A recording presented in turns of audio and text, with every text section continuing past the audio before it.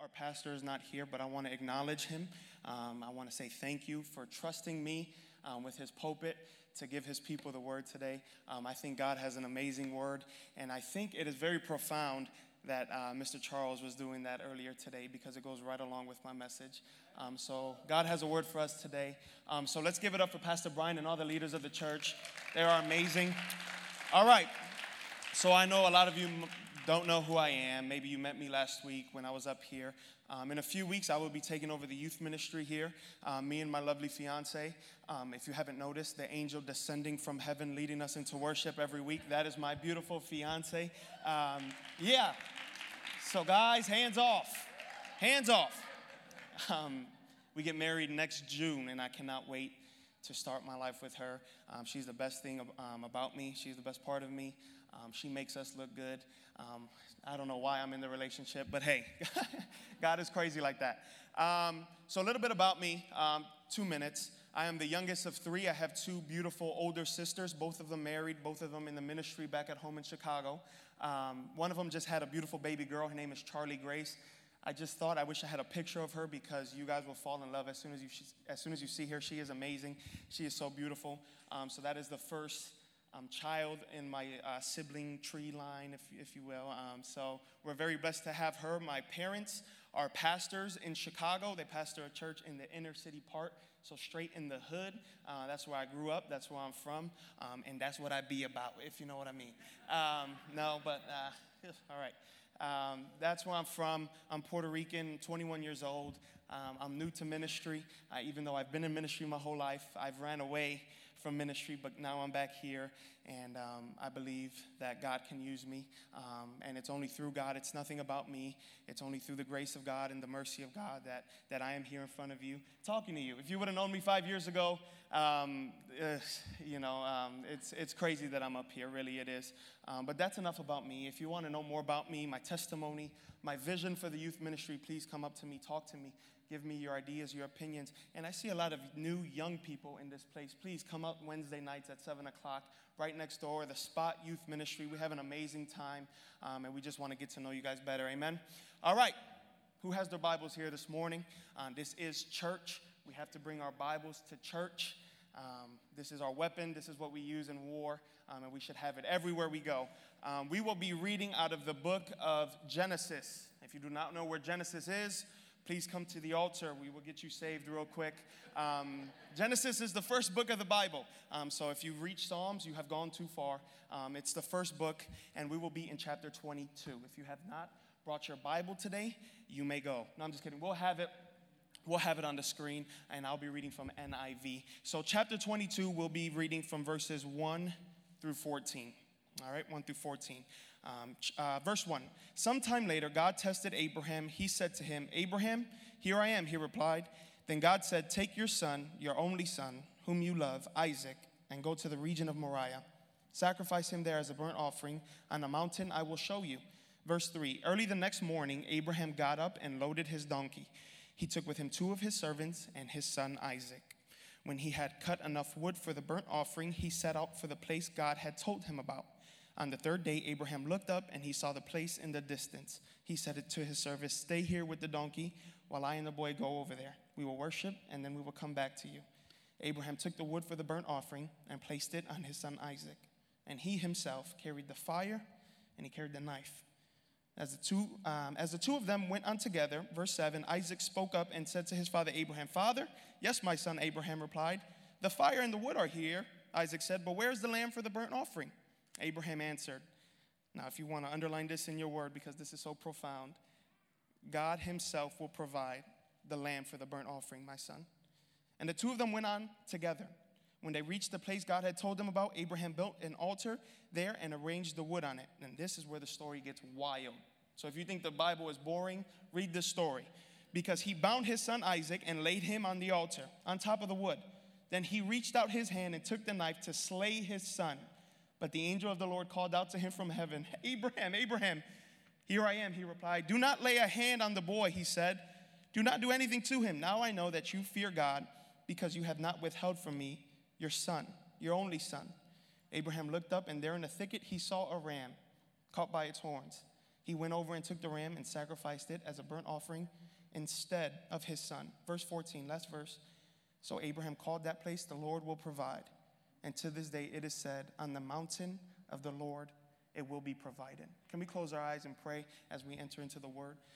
Father, we love you. We thank you, Father, for bringing us all here together to fellowship, to lift your name higher, and to grow together, but more importantly, to grow in you, Father. Father, I pray that we learn something new today, learn something from a different perspective. I pray that we don't walk out the same way we walked in, Father. Transform our lives, Father. Make us different. Let us be a light to this dark world out there. We love you so much. In Jesus' name, and everybody says, amen. Now, how many of you guys have heard this story of Abraham and Isaac? Just curious. Okay. Now, how many of you guys know the story of Abraham pre-Isaac, pre-chapter 22? Anybody? Okay. Well, I got all of you guys because our pastor spoke about this a few weeks ago. Ooh, so a lot of you guys weren't paying attention. No, I'm just kidding. I'll briefly describe Abraham for you pre-chapter 22. Before chapter 22, Isaac was in this place with his family. He was in his father's land, and God told him, Abraham, get up and go to another land I will show you.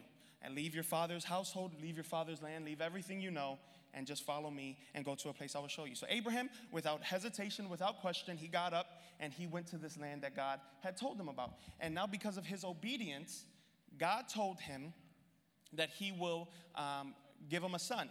God told him that through his lineage, through his obedience, if you will, many great things will come through. Many great things will come from that. He would have kings, and God went out and painted a picture to Abraham. As many stars are in the sky, as many sands are on the beach, that's how many descendants will come through your lineage because of your obedience. And Abraham's thinking to himself, I'm 99, 100 years old. My wife, she's an old fart. She's 98 as well. How can we have a kid? We don't have a kid yet. But how many of you guys know anything is possible with God? And the next year, they had a son named Isaac. So through Isaac was the promise that God gave to Abraham. Now we find ourselves in chapter 22, where Abraham is awoken by God, and he wants Abraham to kill the very promise that God gave to him. Whew! Man, that'll preach right there. The very promise, his physical son, God wanted him to kill. Now God doesn't say why. Abraham doesn't ask why. If you notice, he immediately got up the next morning, and he went out, and he set to kill his son, to kill his promise. So we can learn a lot of things from Abraham's life, but through this passage, I believe we can learn two things. And the first, obviously, is obedience. Just like Abraham, we have to make sure that we are always in obedience with God. But it gets tricky because how many of you guys have kids in here? How many of you guys are parents? Okay. I was rebel, if you will, when I was growing up. And if my father or my mother were to tell me to clean the dishes, clean my room, take out the trash or anything like that, I would do it, but it would be like 5 or 6 hours later. Now, how many of you parents can't stand that because you want it to be done when you want it to be done? Come on, can I hear an amen? Amen. So what does that tell us? That delayed obedience is still disobedience in God's eyes. He wanted Abraham to get up and kill his son without any question, and that's exactly what Abraham did. Delayed obedience is still disobedience. Abraham was so obedient to God, he made sure that he was in the right eyes with God, that he was literally going to kill the promise of God. Now, I know I'm speaking to a lot of church folk in here and a lot of Christians, but this speaks to me as well. Because I know, probably not here in Mulberry, but in Chicago, there's a lot of heathens. And they love the title, they love the ministry, they love the recognition more than they love to be in obedience with God. Abraham, I can't express this enough. He literally took the promise God gave him, his ministry, and he was going to forfeit that just so that he could be in obedience with God.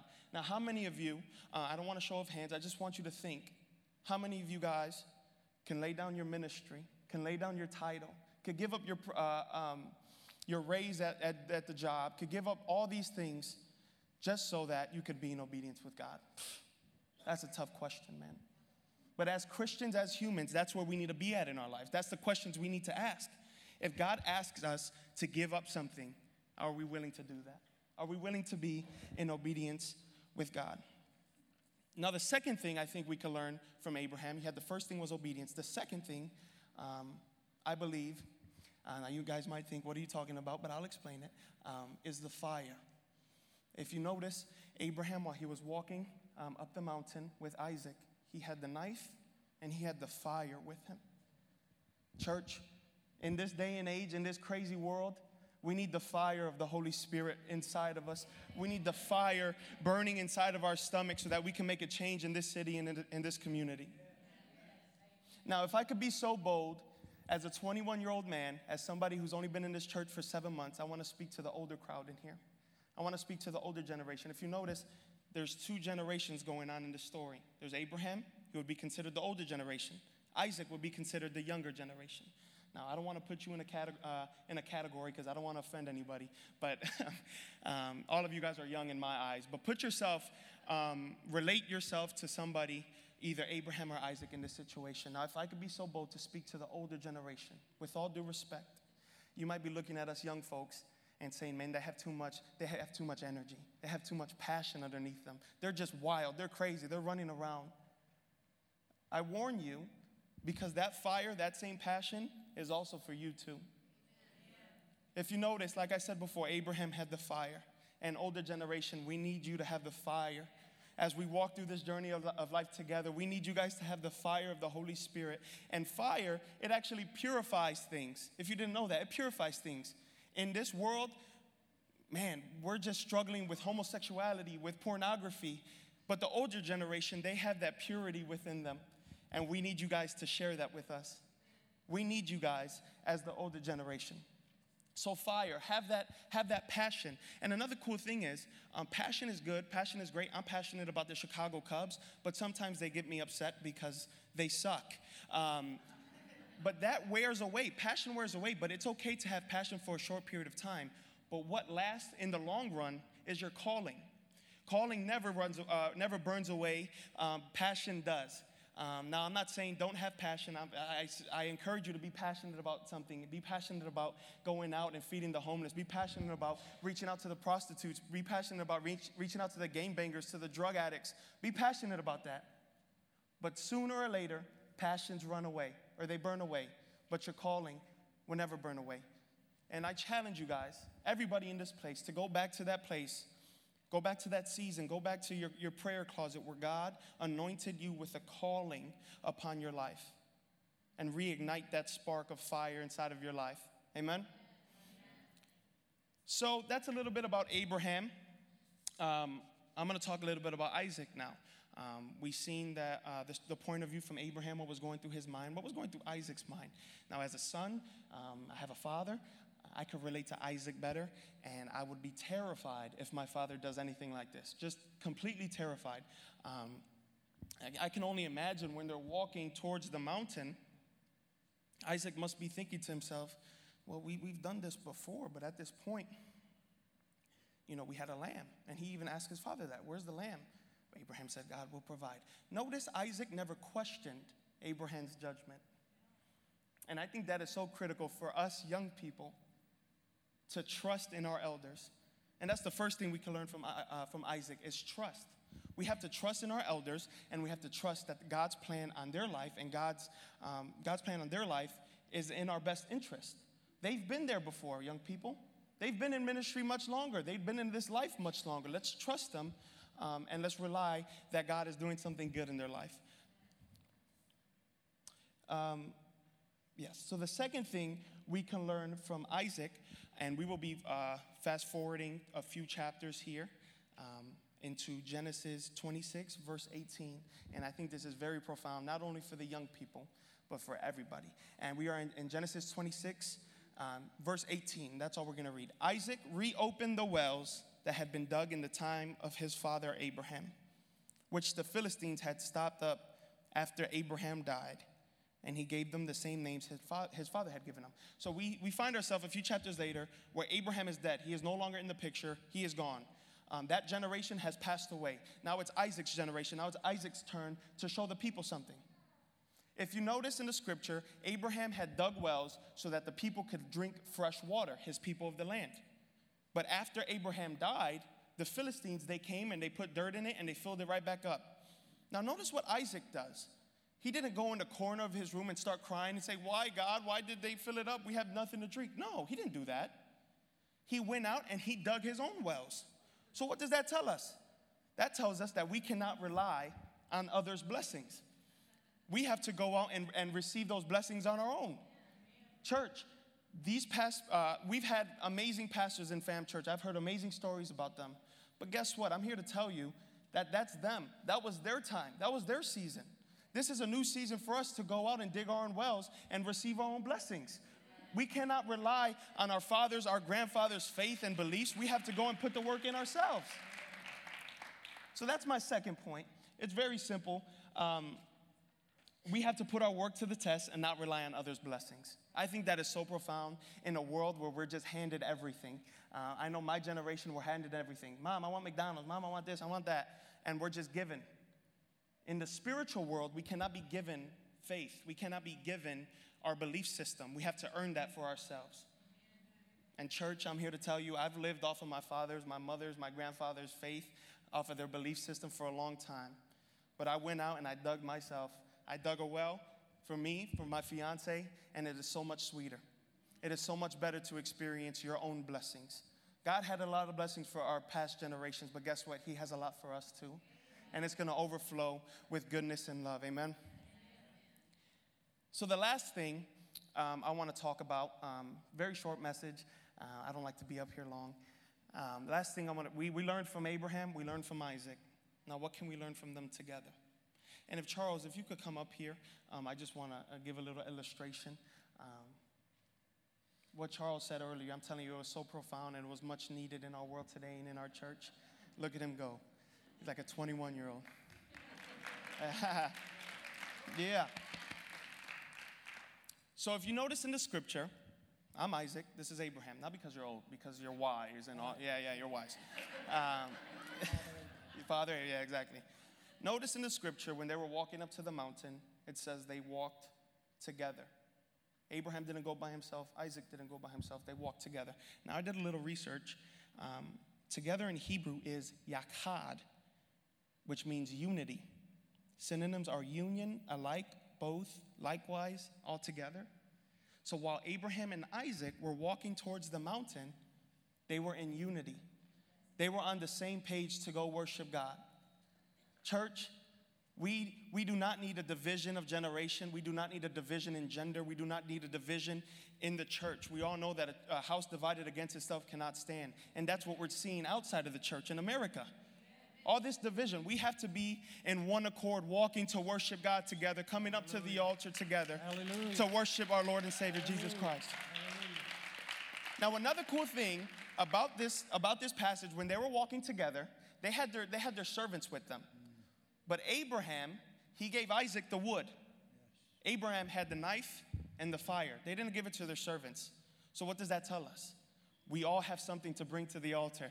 We all have gifts and abilities and talents to bring to the altar, to bring to church. We have to stop coming to church empty-handed, looking for what the church could give to us, looking for what the pastor give to us.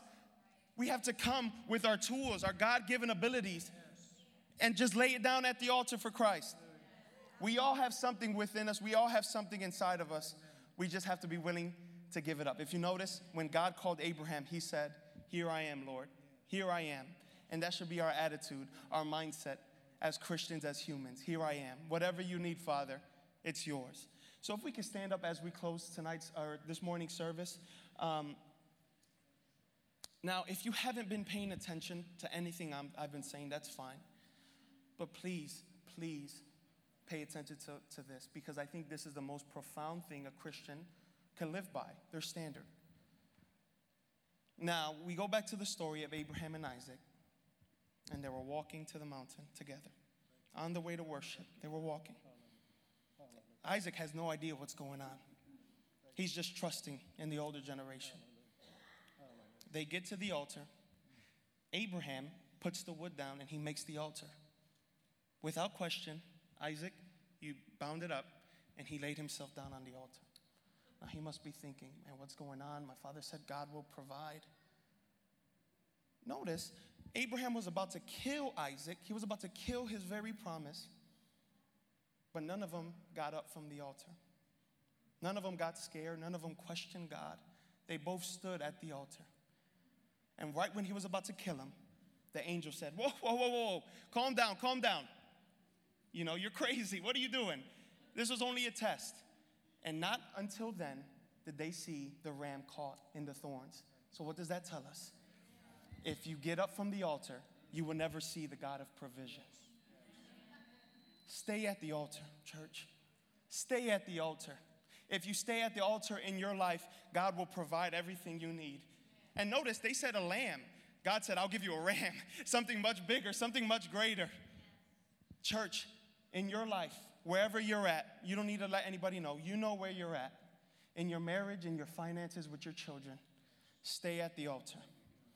And God will be faithful and be the